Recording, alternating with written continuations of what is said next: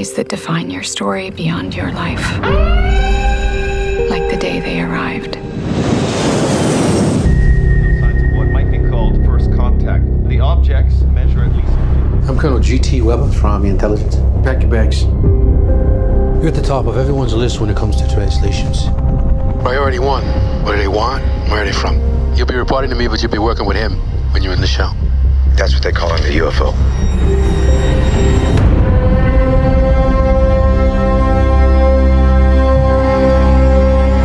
Who's being carted off in the medevac?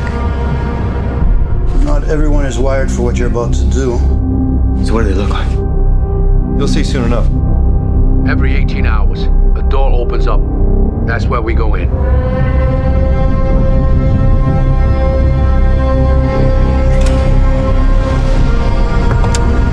It's done. Yeah, that just happened. What happens now? They arrive. They need to see me. Dr. Banks? Are you insane? Now that's a proper introduction. I'll be back. Chewie, we're home. Are you not entertained? My name is Bond. James Bond. I'm funny how? I mean funny like I'm a clown, I amuse you? My name is Inigo Montoya. You killed my father. Prepare to die. I'm a doctor, not a doorstop. I see dead people. Is this City Alpha 5? You are a toy!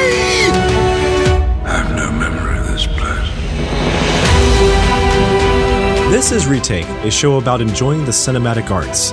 That includes blockbusters, epic classics, thought-provoking sci-fi dramas, and pretty much anything else that catches our fancy. I'm Joe, I'll be the lingual specialist on this cinematic journey, and joining me today is our special guests, Abbott and Costello. Gene Goswer and Clark Douglas. How you doing, guys? Very well. Good to be here. It is a pleasure to have you back, Gene, and also with us for the first time is my good old friend, Clark Douglas, who was a guest a handful of times on Movie Bites. So welcome to the new show, Clark. Everything is new and spiffy on this over here. It's we streamlined the show, we skip the news section, we just get right down to the business with the movie reviews. Yeah, I see. It's a very spare, modern design in here, and there are no streaks on the windows, and it looks nice. Yeah, a new sound system. Everything is so spiffy. I love it. Gene, you were with us for 2 superhero adventures. This is the first time we're going to move over into sci-fi land. So indeed, I thought that you would be good for the mission. Absolutely. I'm looking forward to getting into discussion on this. This film just really surprised me, gentlemen, because I was not expecting something to completely clear the slate and make up for something like Independence Day's sequel earlier this year. This film really does that for me. That was earlier this year, right? Or was it last year that I just don't know. I don't even care. Independence Day's sequel really didn't get a blip out of me. It was earlier this year. I didn't see it. I felt its dark presence. But it was miserable on Rotten Tomatoes a few days while it was there. Yeah, you are forgiven for forgetting about it. I only saw it a week or so ago on rental. And yeah, very, very forgettable. And this film is anything but forgettable because it's actually a really good story and not one that necessarily every person will rush out to watch over the Thanksgiving holidays or as we move into the Christmas holiday season. But it's still a great film, and people that are watching it are telling me for the most part that they love it and they want to see it twice, maybe even in the theater. So I wasn't expecting that. I liked it, but the response has been really good. Gene, how did you feel about it? Did you think that you should go back to see it in theaters? I do have plans to see it again. Actually, a friend will be visiting from out of town, and we've already kind of made soft plans to go check it out. And I'm all in for that. I'd love to see this again. I want to to hear a lot of the dialogue again and pay a little more attention to some of the camera work being done. Knowing the whole story now, I want to see some of those little clues that they might have dropped in throughout the story. So I'm really looking forward to seeing it again in the theater. Clark, what was your impression? This movie really kind of floored me, honestly. It was completely absorbing and engaging the whole way through, but I wasn't quite prepared for the emotional impact the closing moments of the movie had on me. It really just kind of knocked me out, and a great piece of science fiction. I think very much a sort of what you might call a hard sci-fi movie, in contrast to something like Independence Day. But and definitely not for everyone. This is very much a kind of meditative, slow burn movie, a sort of sci-fi film in the Close Encounters vein, where it's all building to a defining moment. But a superb piece of filmmaking. There was a couple of times watching the film, I wondered if I would fall asleep or if my sister was falling asleep who was watching it with me. And no, we both made it all the way through. There was just a couple of lulls there where I was thinking, is it going to pick things up here in the middle? But it really does. And it pays off in the end if you can stick it through the second half of Act 2. But I don't think you're going to have that problem as long as you go into it knowing that there is more to this movie than meets the eye. The first act, it could go either way, but it gets a lot of steam as it moves forward. Yes. So, Gene, go ahead and tell us a little bit about the film. Yeah, if we haven't said it already, or if you haven't caught on, we're talking about Arrival. This is a 2016 American science fiction film written by Eric Heiserer. Hopefully I'm pronouncing that correctly. This is based on the short story called Story of Your Life by Ted Chiang. A linguist is recruited by the military to assist in translating alien communications. The film received critical acclaim and praise for its story, sustained intense and suspenseful atmosphere, and Amy Adams' performance as well. Very good there. This was released on November 11th this year, directed by Denis Villeneuve, and a production budget of $47 million, and thus far it's making just a hair under $56 million now in the middle of its second week now. It is released worldwide, and it's doing much better in the U.S., but I think it's going to work really well for all audiences. One of the great themes of the film has been the aspects that involve multiple countries, and it involves China. You see glimpses of things going on in Australia and the Middle East, and they keep hopping back and forth, though the majority of the story is happening in Montana. And I think that world, that global appeal is something that is great. It is a film about the unification and the differences between alliances around the world. And this is definitely something that I think the mainstream can appreciate today around the world, because it is a good reflection of the temperament of different countries. Mm-hmm. And I think that it is also gracious towards all the different countries and respecting the possibilities within this just what if scenario. And so, yeah, I can see how this will continue to do well. I don't think it's done in the box office. I think it could easily make several more million. Clark, do you have any kind of gauge on that? What do you think about the box office results?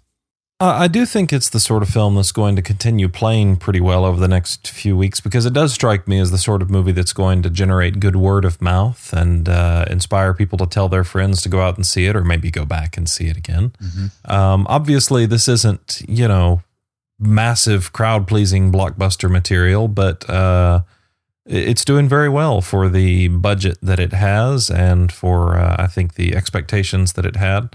And I expect it's not only going to continue doing well now, but going to be a film that holds up very well over time. Already I can say that this film feels like it's a timeless sci-fi classic, a modern classic.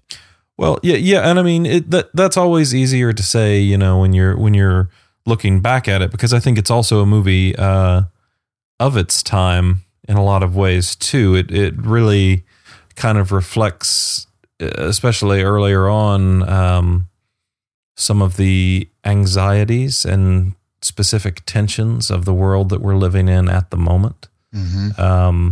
And I'll be curious, in the future to see whether it still feels like the world we're living in at that point. But, that's the kind of thing that you tend to notice, I guess, later on when you go back to something. But yes, it is a well-made film in a sort of classical sense, and I do think it'll hold up very well. So, Clark, who is in this film, and can you tell us something about the music? What do you know about the composer and the cast? Okay. Well, let's start with the cast. Amy Adams plays the lead role of Dr. Louise Banks, a linguist. Adams, a wonderful actress who's reliably excellent in just about everything she appears in, but particularly great here. Very versatile. Yeah. Yes. Jeremy Renner plays Ian Donnelly, a military astrophysicist, a key supporting character, and essentially Adams' partner in collaboration in this movie. Forrest Whitaker plays Colonel Weber, a senior U.S. military officer. Michael Stuhlbarg, who was so wonderful in the Coen Brothers film A Serious Man a few years ago, pops up as Agent Halpern here. Si Ma has a couple of nice scenes as the Chinese General Shang, and Mark O'Brien plays Captain Marks. The composer is Johan Johansson. He's a relatively newish composer. He's won acclaim in recent years for his score for The Theory of Everything, the Stephen Hawking biopic. And he also won some acclaim for his very tense atmospheric work on the movie Sicario, which was directed by Mr. Villeneuve, who directed this as well. So a regular collaborator of his. I think, I'll have to double check this, I think he also scored Prisoners, that the same gentleman directed. So they have a bit of a thing going. And how did you like the music? I didn't notice it in the film. I did, but I think that's partially because I had been listening to the soundtrack a little bit in advance. Now, one thing that's important to note, probably the most distinctive and memorable piece of music that's in the movie wasn't actually written by Mr. Johansson. There's a piece by Max Richter, and I forget the name of the piece. I don't know right off the top of my head, but the music that you hear at the very beginning and the very end of the movie, and then also once in the middle in a fairly emotional moment, is a Max Richter piece, and everything else is score by Johan Johansson. But most of the score was very atmospheric, very experimental. There were portions of it that I think effectively capture the kind of enigmatically otherworldly sound that this movie demanded. There's a lot of uncertainty in the film as a whole. You don't really know what the aliens want, why they're there, what they're trying to get from humanity, what they're anything really. And that uncertainty, I think, is well reflected in the score, which isn't a particularly melodic or thrilling listen on its own, but works quite well in the movie. Mm-hmm. So I'm ready to dive into the general discussion. I really enjoyed this film. I didn't know much about it before seeing it. I think I probably caught the trailer once several months ago in theaters watching something else, and I really liked the faces I saw. Of course, I'm a Jeremy Renner fan and Amy Adams fan, and I like the supporting cast, and it's difficult to really gauge something from the trailer unless you're seeing what the critics have to say from their various reviews, but even then, it's like just forecasting the weather. You really don't know until it's officially released and you're getting a better idea of what the general audience is saying and what you hear from friends. So I waited till the last minute, and then when we decided to watch this film for review, I was hearing from a lot of people that they were really enjoying it. So my expectations were raised a little bit going into the theater, just knowing that it was doing it for my friends. And when I settled into the chair, I really didn't know what I was getting into. And then some of the things they introduced in the first act were very novel, that caught my attention. I thought it was more creative than many sci-fi stories are. I didn't know if it was going to develop emotionally like it ended up developing, but I knew I liked how much seeming originality there was just brought into the beginning, so that it felt like a fresh take on something that has been done many times over. This is not just action-packed to try and create artificial momentum, and the screenplay is fresh. It's also well-paced, and I was noticing that just at the very beginning, that it was thought-provoking. It was an introverted sort of film, one where I think that emotionally it had a great amount of depth for you to dive into just at the get-go. And so for those reasons, it was incredibly fresh, and it didn't feel like it doesn't feel at all like a flick. It feels like a great work of storytelling. Yeah. So those were my first impressions, and I really didn't know what I was getting into, but I'm very glad that I saw it when I did. Gene, what did you think of it? What did you know going into this film? Well, this one was on my watch list probably back in September. We sort of looked forward to some of the Oscar season movies coming out, and I caught a glimpse of this one. I watched the trailer, and you see Amy Adams and you see aliens. And I remembered the last time Amy Adams was with an alien, it was a pretty big blockbuster. So I figured this had a good shot. I learned that this was directed by Villeneuve, and I recalled really enjoying Sicario. And I heard a lot of really decent things about Prisoners, not spectacular, but pretty solid. So interesting actors, an interesting synopsis, good experience on my end from the director. I'm in. I was looking forward to this one at least a couple months ago. And Clark, what did you know going into it? You said you already were familiar with the soundtrack. Well, I was familiar with the soundtrack like a couple days before I saw it. I was just browsing the new music section on the streaming service I've subscribed to, and came across it and decided to listen to it. So, it wasn't anything way out in advance, but my knowledge was basically similar to Gene's. I had seen Sicario, was very impressed with that, and was eager to see more from that director. I had seen the trailer a couple of months ago, and it looked very intriguing. I'm always up for a good science fiction film. And liked the cast, liked a lot of what I was hearing about it. And the movie was playing on the film festival circuit 1 or 2 months ago, and at that time I was hearing some impressive buzz from people who had seen it. So this is one I'd definitely been anticipating for a while. Does it seem to you, Clark, that it was a film that used the relatively low budget very well? It didn't feel like there were any loose ends to me, and it is a low budget for sci-fi these days, right? It is, but they use it in very smart ways. I think they mostly use the budget to convincingly create the sort of otherworldly elements that are in the film, and to make those as credible as possible, as opposed to, a lot of big budget movies use it in the service of gigantic action sequences, and there's not really anything like that here. It's mostly just design stuff. But yeah, a very impressive looking movie, and there's nothing that looks like, I think it absolutely told the story it wanted to tell, and there's nothing that feels like the corner cutting you sometimes get in lower budget science fiction films, where you feel like they have to kind of, sort of visually hint at something rather than actually show it for budget reasons. You never got that sense here. These middle of the road in terms of the budget blockbusters are becoming more and more rare. It seems like the highly critically acclaimed movies are like in the $10 to $20 million budget range, and they're more independently released. And then you've got your summer blockbusters, which are 90 million plus, getting into 200 million sometimes, because they're able to make that return usually.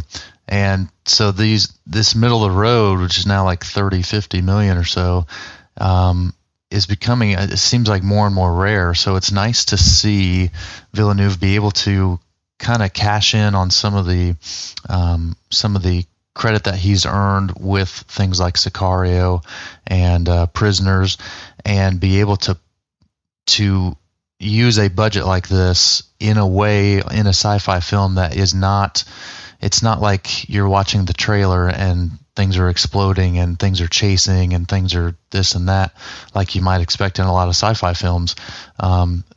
It really just asks you to sink into the scenes and not be blown away by them. And I think that was a really effective use of the budget, just like Clark was saying. Yeah, I agree. It's definitely nice to see something in this budget range out there. And as you say, those are disappearing. Typically, you're going to see something more like, I don't know if either of you saw Midnight Special earlier this year, which is a really good movie, but a movie I think somewhere between the $10 and $20 million range budget-wise. And it feels like it, you know. But a great piece of filmmaking, but it obviously had certain financial limitations in place. Sure. So as it started to pick up steam by the end of Act 1, were y'all expecting the depths and the quality to surprise you a couple of times with the turns that they present by the end of the film? Only moderately. I would say surprised is the wrong word. I would say pleased, because I kind of assumed that it would have to have some depth because of how it was marketed. You know, we just kind of talked about, you don't have these big explosions or anything in the trailers. You don't have this sense that this is an alien attack movie. They kind of maybe tease that a little bit, but you don't, from the visuals, you get none of that. So to me, I assumed it was going to be kind of a thinking man's sci-fi film. So when it comes to depth or anything like that, I wasn't surprised that they were going for that. It was more of a question of, is it going to work? Is it going to engage my emotions effectively? Am I going to be able to find some characters or a particular storyline that I can attach myself to, that even despite this world of aliens now, that I'm going to be able to buy into realistically? So I think surprise is the wrong word. I assumed it would be pretty deep, but I was certainly pleased with where they went with it. And it's interesting, you mentioned this being sort of a thinking man's science fiction film, and one of the things that was intriguing to me was that it is a very sort of cerebral sci-fi movie, but with this more kind of conventional sci-fi B-movie, like threatening to break out at any moment. and that like adds to the tension of the film, because you have essentially the Forrest Whitaker character and some of these generals around the globe, and these people who are sort of itching to nudge this into some sort of grand conflict with the aliens, or take dumber, more aggressive action. Yeah. And so in a sense, Amy Adams' character is kind of racing against the clock, trying to make her case for the more methodical, thoughtful approach before that dumber science fiction movie is allowed to emerge and overtake the narrative. Yeah. Very, very, well done there, I thought. Yeah, you could almost see, you bringing that up makes me think of how it could happen. You could almost see Forrest Whitaker making some grand speech, how we have to protect ourselves, we have to defend this world, kind of thing. Right. That's a really good point. And then her bringing the kind of brevity into it is a good contrast to that possibility, anyway. Yeah. I liked how in the first act they established their dependency on lingual experts that Louise is able to bring to the party there in Montana, trying to communicate with the aliens. Mm-hmm. And something we haven't really talked a lot about the details from scene by scene in the story, but if you haven't seen it, we're trying to avoid spoilers here for a few more minutes. Yeah. So don't turn off the podcast just yet. We'll sound a spoiler alert when we get there. But there in the beginning, they just explain how are they able to communicate with aliens. Will you see the aliens there at the beginning of the film? What is a face-to-face encounter like? And they go ahead and show it. They get past those issues. Will they show the aliens? Yes. Will they have face-to-face contact and try to communicate? Yes. Is it a hostile face-off? Well, not really. And then beyond that, I think that is what kind of stuns a lot of people, the characters in the story. They're expecting the stereotypical fashion of, well, where are the guns? Right. Where are the vicious, gnarly teeth? Where are the ugly eyes? Where are the things that are supposed to frighten us into drawing our weapons and blowing up, space vessels and things like that. But it would be very impractical to try and blow up these monolithic, space traveling aliens vehicles.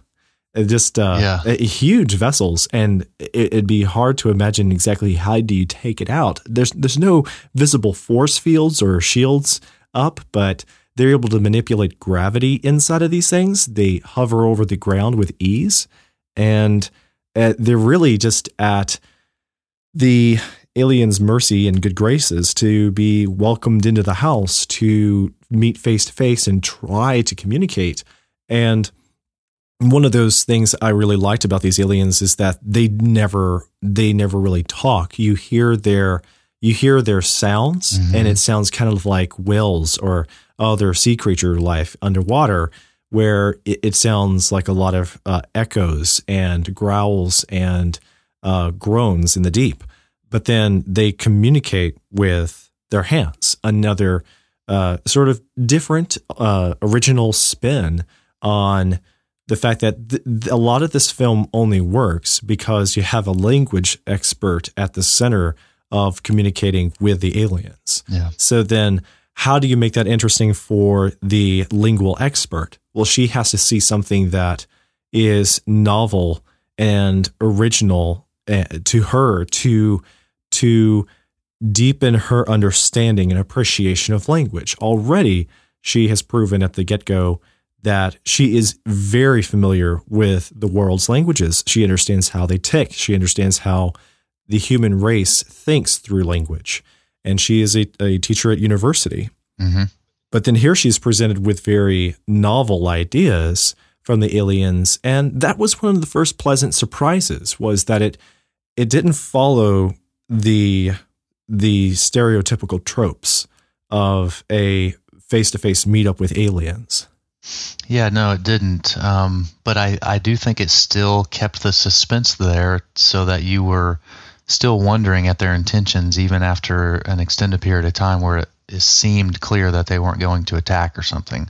Right. The aliens are very enigmatic. Like they don't really seem like a threat. You never really feel like they're about to unleash hell on humanity at any given moment. But they do remain a mystery, and the longer, the more time that passes without humanity coming to an understanding of what they want, the more tense and uncertain these various countries begin to get. And so, this isn't really a new theme for science fiction, but the sort of biggest threat in the movie is humanity's own insecurity and fearfulness and rush to judgment. And, it's fighting against that. That's Louise's sort of biggest and most pressing task. So then the film gets into something I think is a little spoilerific. So before we talk about that, any last remarks concerning Act 1 and setting the stage with Act 2 and sort of the issue of flashbacks and how, or should I say, other scenes that explain Amy and her like what do you call story within story that has nothing to do with the alien conflict?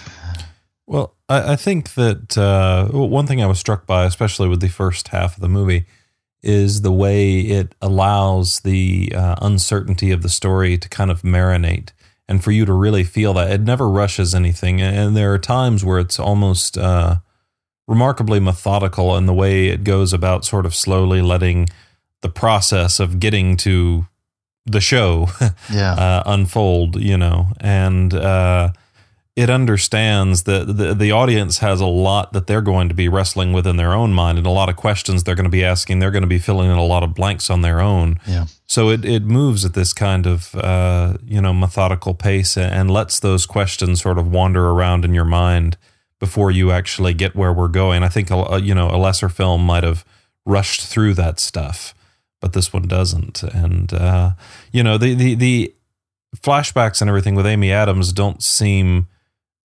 particularly like out of place or anything to me, because my first impression of them was that, It was essentially just character development and giving us a sense of who she is as a person, and maybe later that will inform us more about why she acts the way she does and why she makes some of the decisions she makes, and fills us in on who she is as a person. So that was my initial take on that material.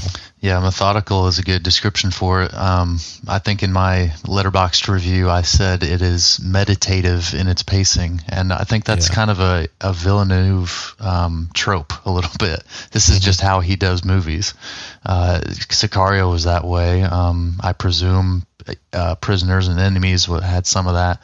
I haven't seen either of those, but back on a little bit on the composing, Clark, that you were commenting on, the first scene, and before we're not in spoilers yet, so I'll come back to this, another comment I have on the first scene in a minute, but the first scene took me right into it with the music, because I felt like, so in Sicario, the music was like pounding you into the story. It felt so heavy and just grabbing you and pulling you down into it.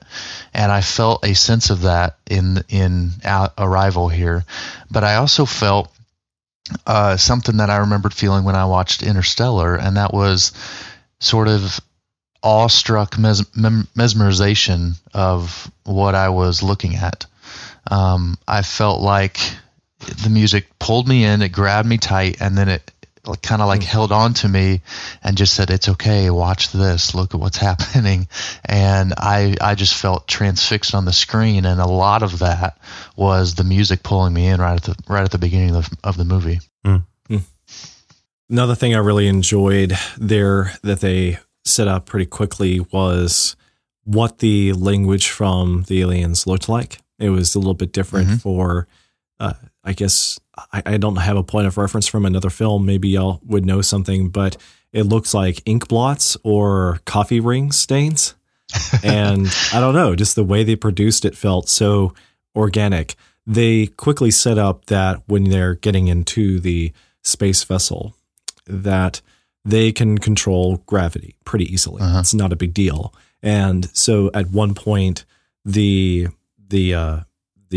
team from the U.S., as they're climbing through the ship, they actually shift the plane of gravity where they're standing, so they would be standing like on their side relative to the ground beneath the ship.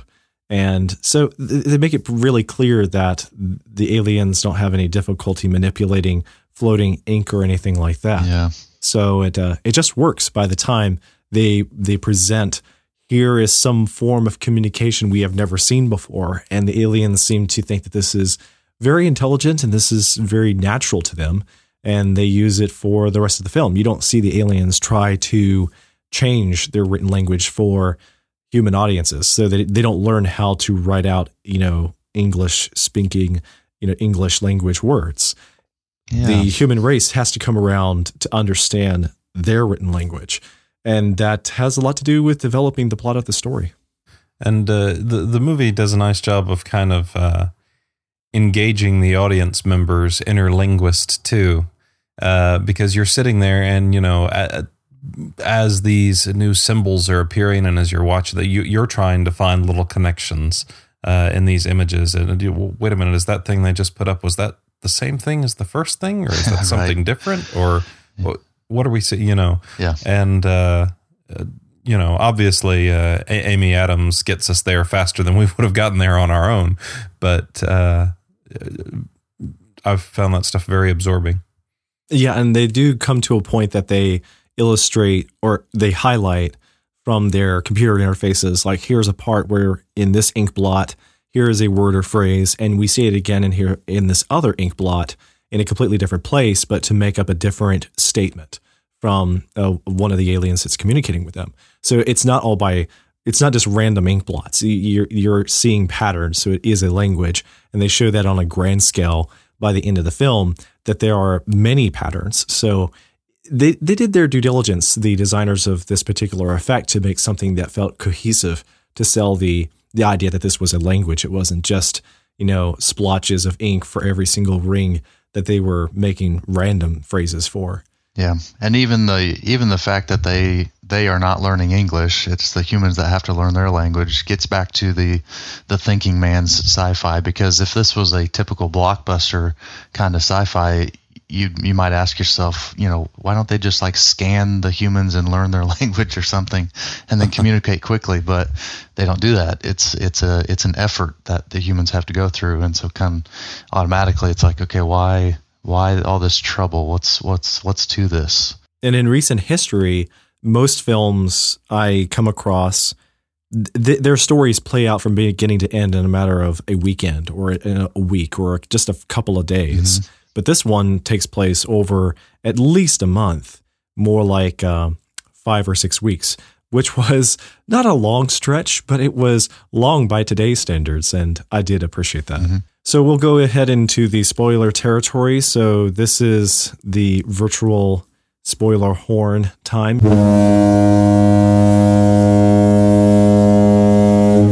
You've been warned that now we're going to talk about some of the themes and things that happen from the middle of Act 2 onward that reveal things you might not want to hear until you've seen the film. But if you've seen the film, I'm sure by all means you'll enjoy the rest of our discussion. So we'll go ahead and just crack the question. What's going on here concerning time travel, and how would you explain it to people if they're left with lingering questions come to the end of the film? Oh man, time travel. Gosh. So is it time travel, or is it just derivative of time travel? Yeah, I don't know if I'd call it time travel.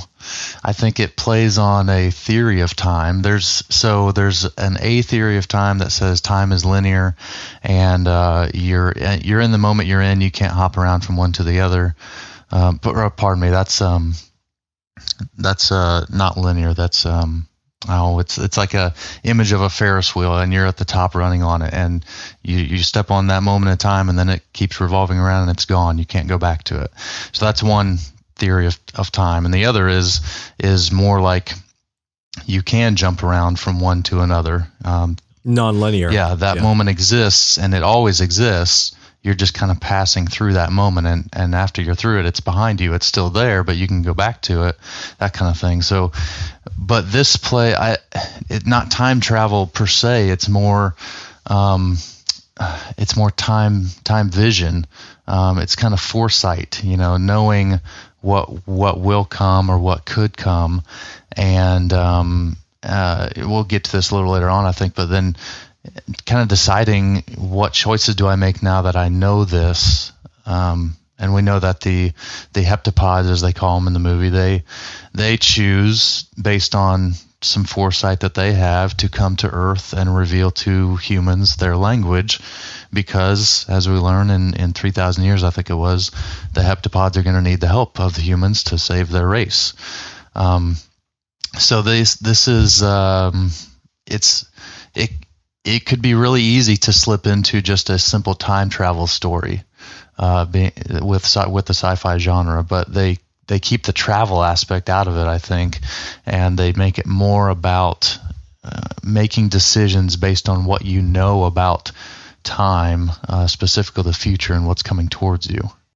Right. I don't think, even though this is a film that pays a great deal of attention and care to all of these sort of scientific elements it introduces, I don't think in the end some of them really matter all that much, because I think they're being used in the service of ideas that are largely emotional and philosophical rather than scientific. Mm-hmm. And the story's working on in a kind of metaphorical realm in some senses, and I mean, it definitely plays fair with what it gives you, but at the same time, I don't think that's the direction it wants to push you mentally. Yeah, they use the concepts of sci-fi as just the means to the end, right. And it's really a well-told drama, and one that is exploring great and small themes, very personal themes, of empathy, and one where it takes a lot of willpower to slow down and appreciate what Louise is trying to do. And there's a point where she realizes that there are things that are going to happen in her future that are going to really hurt. But why is she willing to put herself through that pain? And I think that is an excellent question to have. A lot of people see that Louise is very noble from her actions because she knows going forward that she has seen visions of the future that are going to cause her a great deal of pain. But there is also something to be gained by that she thinks is for the greater good, for the betterment of, things that she's going to experience involving her daughter, and what happens to her down the road is worth it all to go ahead and meet her daughter and to raise her and to spend all the time that she can with her, even if it means a lot of personal sacrifices and a difficult relationship with her future husband. And she figures these things out because of the revelations from the heptapods. I think it's only Costello that makes it there to the last act, right? I don't think you see Abbott again. Yeah, that's true. Abbott's the one that I feel like he's the one primarily talking to them throughout the film, and it's Costello there at the end. Yeah. So I wanted to ask Eugene, what did you feel about what this ultimately does for Louise's character arc, and what this means for the supporting plot line involving her daughter? Yeah. Boy, there's so much there. I think that's a lot of what people want to review when they see it a second time. Yeah, absolutely. You want to see. So this will be what I was referring to in the opening scene. Did you guys get? But I'll answer that question, Joe. But I'm really curious if you guys got this same sense that I did in that first opening scene. Were you guys thinking that this was very similar to Up, Pixar's film? I didn't make that connection, but I can see it now that you say it. I mean, that's a good one. You see her having the child, her raising her daughter, and then her daughter dies, and that's all shown like at the start. It's like, wow, okay, hit me with the heavy stuff right off the bat, won't you? With very, very sparse dialogue. Yes, and then it goes right into a mission that involves flying right up into the sky and spending most of your time floating above the ground. So that kind of hit me. I was like, this is like the live action Up is what I'm watching here. But with Louise's choice, I've heard a lot of people say that it's like the primary theme is about finding joy amidst your suffering. And I can see that, I get that, but I think that's missing it. I think it's not about just finding joy, because that seems like something that's done somewhat passively or in the moment. So you're in some sort of trial or suffering, and you just have to find the bright side, that kind of thing. Okay. I think this is about actively choosing to experience the suffering, the trials, the hardships that you know are coming, because you can see it coming. You know it like you know your own past. You know the details about exactly how much things are going to hurt, both physically and emotionally, and you still choose that path because there's love there, and love overpowers any measure of hardships and suffering. And that's a major statement that I think this movie is making, and that has implications on all kinds of other areas, because it's not just about finding the good in something you're going through. It's about choosing to go through that terrible thing, knowing that you're going to experience all these horrible feelings again, and other people are too. I mean, she's making this choice, if it is a choice, and we can get into that too. She's making this choice not just for herself, but for her husband, for her future daughter, for other family members, her mother. She was talking to her mother on the phone or in the movie. Her mother's going to experience the loss of her granddaughter. Mm-hmm. She's making the choice for all kinds of other people, but she does it because she knows there's love there. And that's what she wants to hold on to, and that's why she moves forward on that path. And I think that's That's such a deep and meaningful statement that it makes, and the way that Amy Adams' character wrestled with that in those final 10 or 20 minutes, I thought was great. And the way that she portrayed it is what made me feel like this was a choice that she was actively making, and not just something that she realized was going to happen, and it's like fatalistically she can't do anything about it. I felt like the way she looked at Ian and things that were coming to her mind, I felt like this was a choice that she was willfully making to go through this suffering. I definitely agree with that, and I think that I think making the decision to love somebody, to really truly kind of open your heart and love someone, is a decision that comes with a lot of risk. You're opening yourself up to all kinds of heartbreak and pain, and possibly even consequences that can hurt a lot. But you're right. I think part of what the movie's getting at is that suffering and love are inextricable, and the importance of coming to an acceptance of that. Mm-hmm. And I think that the easier path is there, and she could have taken it, which is you just focus on academics and writing your book and don't deal with any of this stuff, and nobody gets hurt and everything is fine. But there's an emptiness there in that safer route, and I think she recognizes that.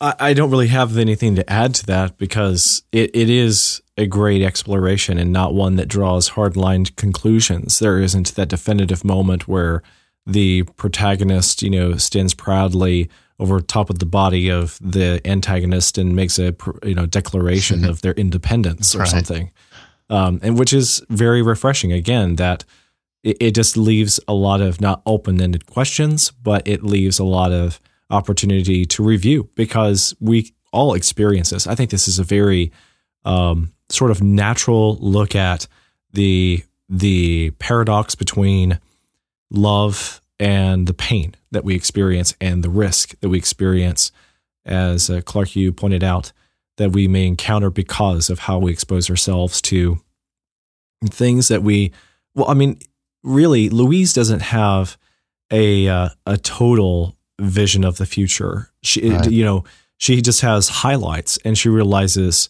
like, you are going to be married to this person. You are going to have this daughter, and she is going to mean a lot to you. You're going to be responsible for her. You're going to see the good and the bad parts.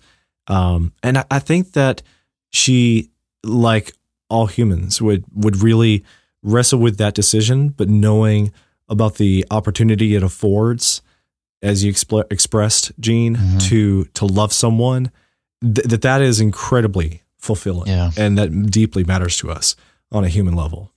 So we're ready to wrap it up. Gene, would you give this a thumbs up, thumbs down? Any last comments? Oh, major thumbs up.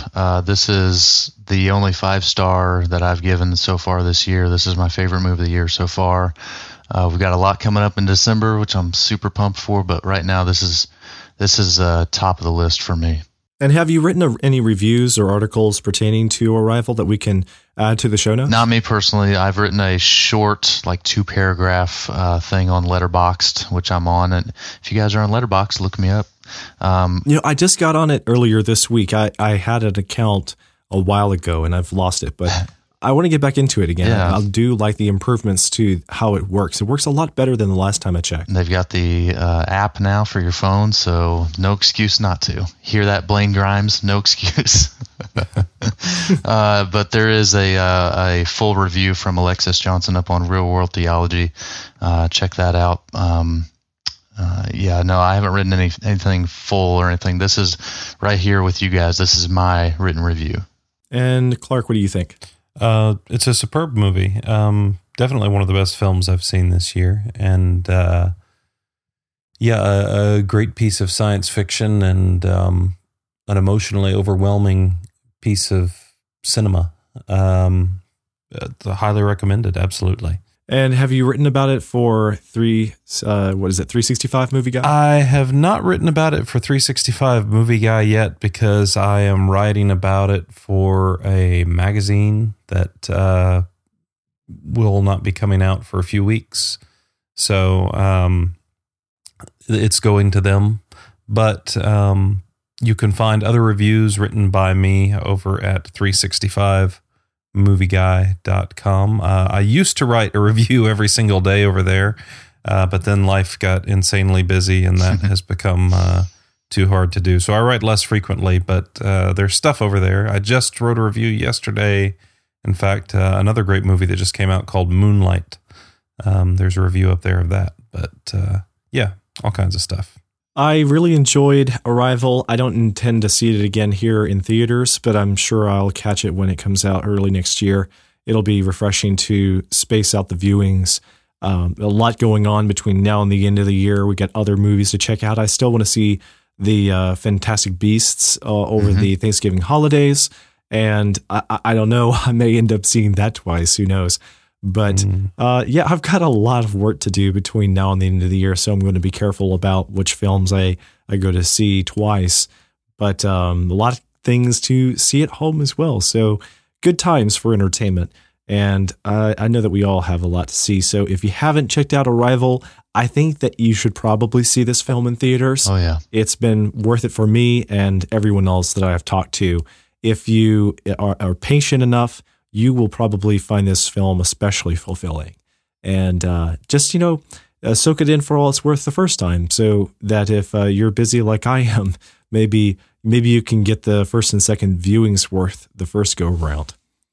You can catch me on Twitter. I don't recommend that you look me up on Letterboxd just yet, but Gene, if I can find your profile on Letterboxd, I'll add your link to the show notes. Very well. And I'm available on Twitter. My handle is JCS Darnell. Gene, where can people find you if they wanted to see the rest of the stuff you're doing? I'm on Twitter as well, at Wizard of Goz. That's Wizard with no A. You can find me on Letterboxd, like I said, and I write reviews and occasionally on podcast on realworldtheology.com. That's real with 2 L's. And I am also on a Christian apologetics and worldview podcast on clearlens.org. Clark, where can people catch you? You can follow me on Twitter. I am at 365movieguy. And I also write for a website called dvdverdict.com here and there. I write some DVD and Blu-ray reviews for them. And you can, if you live in the South Metro Atlanta area, you can hear me on WHIE AM 1320 doing stuff on the radio and sometimes movie-related stuff, but lots of different things. So, yeah, that's where I'm at.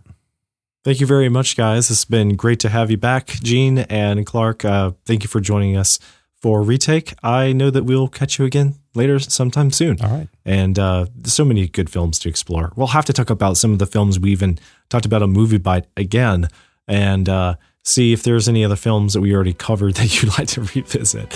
Maybe there's something in there. So I want to say happy Thanksgiving to everyone that is listening to Retake episode 11. I hope that you've enjoyed it. You can find more episodes, more reviews at nightowl.fm/retake. And this episode is available there. It's nightowl.fm/retake/11. And if you want to catch up with the other special guests and hosts of the show, there's details on their profiles on the website. So my thanks again for joining us on Retake. Have a happy Thanksgiving, everyone.